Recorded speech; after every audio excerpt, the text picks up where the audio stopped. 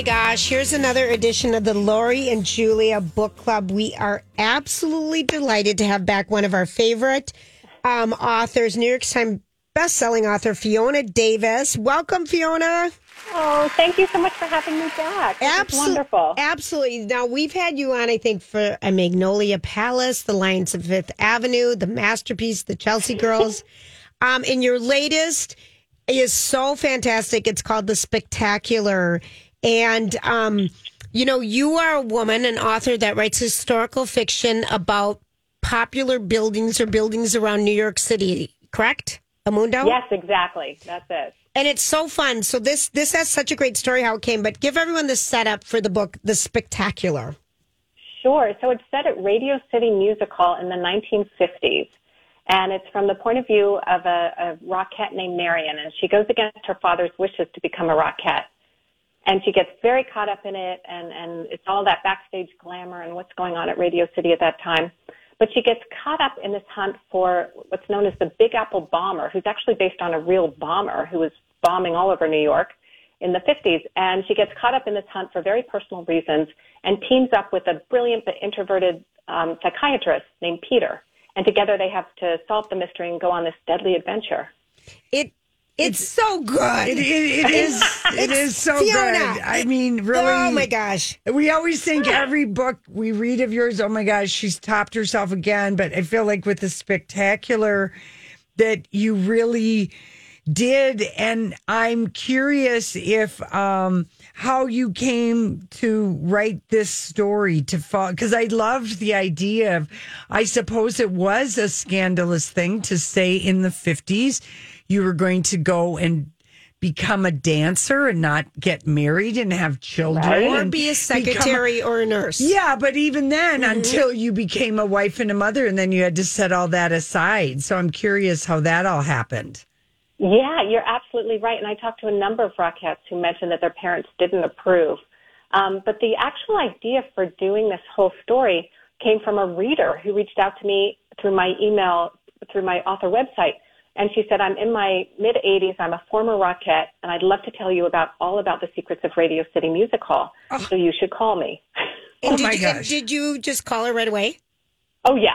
Yeah, I called her right away. And she had all of these great archival materials like programs and schedules, and that's really helpful to really bring the place and time to life in a way that's very descriptive and interesting for the reader. And how did you come about the New York City Apple Bomber? Yeah, I was doing research into what was going on in New York in the 50s because I love to anchor the story in something real in the city. Yes. And I learned that in 56, the police were really ramping up their hunt for, in real life, he was known as the Mad Bomber. And he set bombs over 16 years, 33 different places, including Grand Central, the New York Public Library, twice at Radio City. And the police just couldn't find him. And he was finally discovered by using criminal profiling for the very first time. It is. That's wild. Such a great story. Fiona, we had the opportunity to see the Rockettes when they did their Christmas Spectacular here probably 10 years ago because I don't think they tour anymore.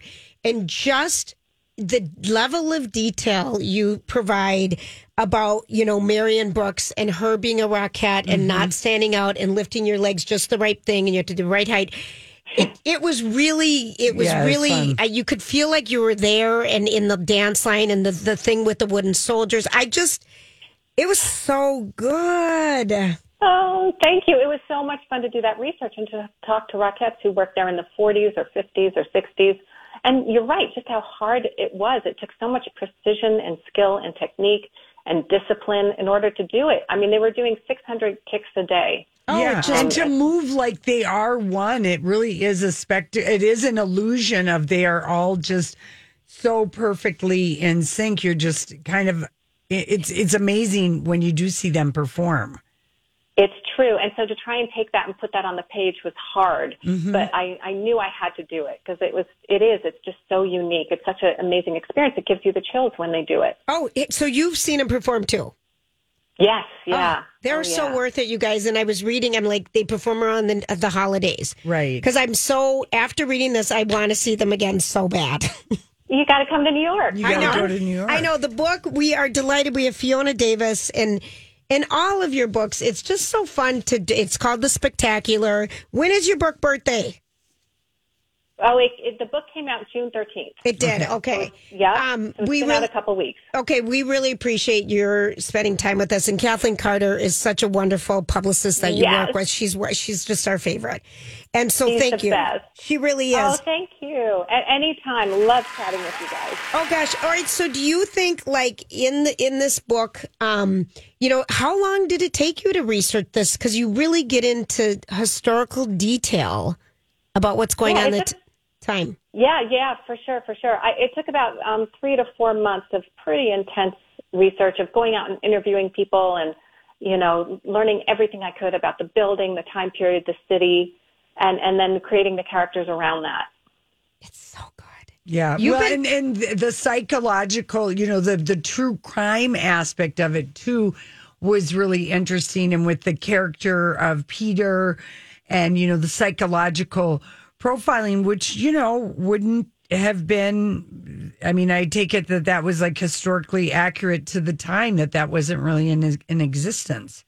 Exactly. And I try to explain really clearly in the author's note kind of, where I took some liberties and where I didn't, because really a lot of it is exactly right. They turned to this psychiatrist named James Russell in real life, and he came up with this really accurate portrait of this person who he thought was setting the bombs. Yeah. To the point where he said, when you find him, he said, he'll be wearing a double-breasted suit and it will be buttoned. And we won't give anything away. Yeah. No, we won't. But that was wild. That was just such a wild detail. Mm-hmm. Well, it was like that Netflix series, and I feel like it came out like maybe the year before the pandemic, Mindhunters. Yeah. About the first FBI, the profiling and how it was like there is something to be learned from these serial killers and these people. Like we have to take advantage of it. Right. And it's something that we so take for granted today. Yes. All our detective shows have it. Yes. Sure. But to think that, someone actually came up with it is really inspiring. Mm-hmm. Oh my gosh. Okay. I love the detail about and you obviously got this from Rockette, about how the Rockettes wish each other good luck before a show. Yes, that came from a Rockette who danced there at 49 to 52. And when she was there, that's what they would do. They had this funny thing where they were all lined up backstage and they'd lick their finger and touch underneath the chin of the girl behind them. They'd pass that down in a chain. In COVID times, that's kind of scary. But it's so sweet. But back then, it's so innocent and sweet. It's so sweet. This would be such a good movie. You would. Yes. Oh, I agree. Like a 8-part series. It would be a good limited series because you've got Marion at 55 and then Marion at 19, and going back and forth. I like that. Right, yeah. So there's a few chapters of a Rockette looking back on her life, and then the story pulls together at the end. And I agree. It's a story about strong women kind of going against what's expected of them and finding independence and freedom. Mm-hmm. Oh gosh, it's so good. People, you're going to want to pick this up ASAP. Fiona, we are always just in awe of your writing and what you find, and just the spectacular. Lori thought this was, she goes, I think this is the best one yet. I know. I think it is. Because you always outdo yourself. You top yourself every time. We've read all of your books and we've liked all of them, but I don't know. Yeah, maybe, I don't know. Maybe it was the true crime kind of piece of it. It just had a layer of even richer storytelling that was just really fun to read. Oh, well, thank you so much. That means a lot coming from you guys. Oh, gosh. We absolutely love it. Okay, so the book is The Spectacular. We have to ask you, Fiona, if you're reading, what's the last fabulous book that you read besides your own? You bet. Yeah, there's a wonderful book out, if you love New York City, called The Sweet Spot. And it's by Amy Popel. We read it. Poepp. Oh, my goodness. She was on our show. That was a great book. We loved that book. I love it. It's such a small world. It's a wonderful book because it's, New York City today. Yes. And it's this really kind of dysfunctional family and this dilapidated brownstone in the village. Just the setting to me and the family dynamics are brilliant. It really about today's family. Yes. Oh my gosh, we loved that book. That's such a great pick. Okay, now you going to be on your book tour for a while and enjoy things, or are you already working on your next one? Oh, a little bit of both. I'm still touring for this book, and I'm kind of deep in the first draft of the next one, which is set at the Met Museum. So stay tuned. Ooh. Oh, fun! Oh gosh, thank you for writing. You keep us and people. If you've never read Fiona Davis, every single one of your books is phenomenal, and it would just be such a treat for people.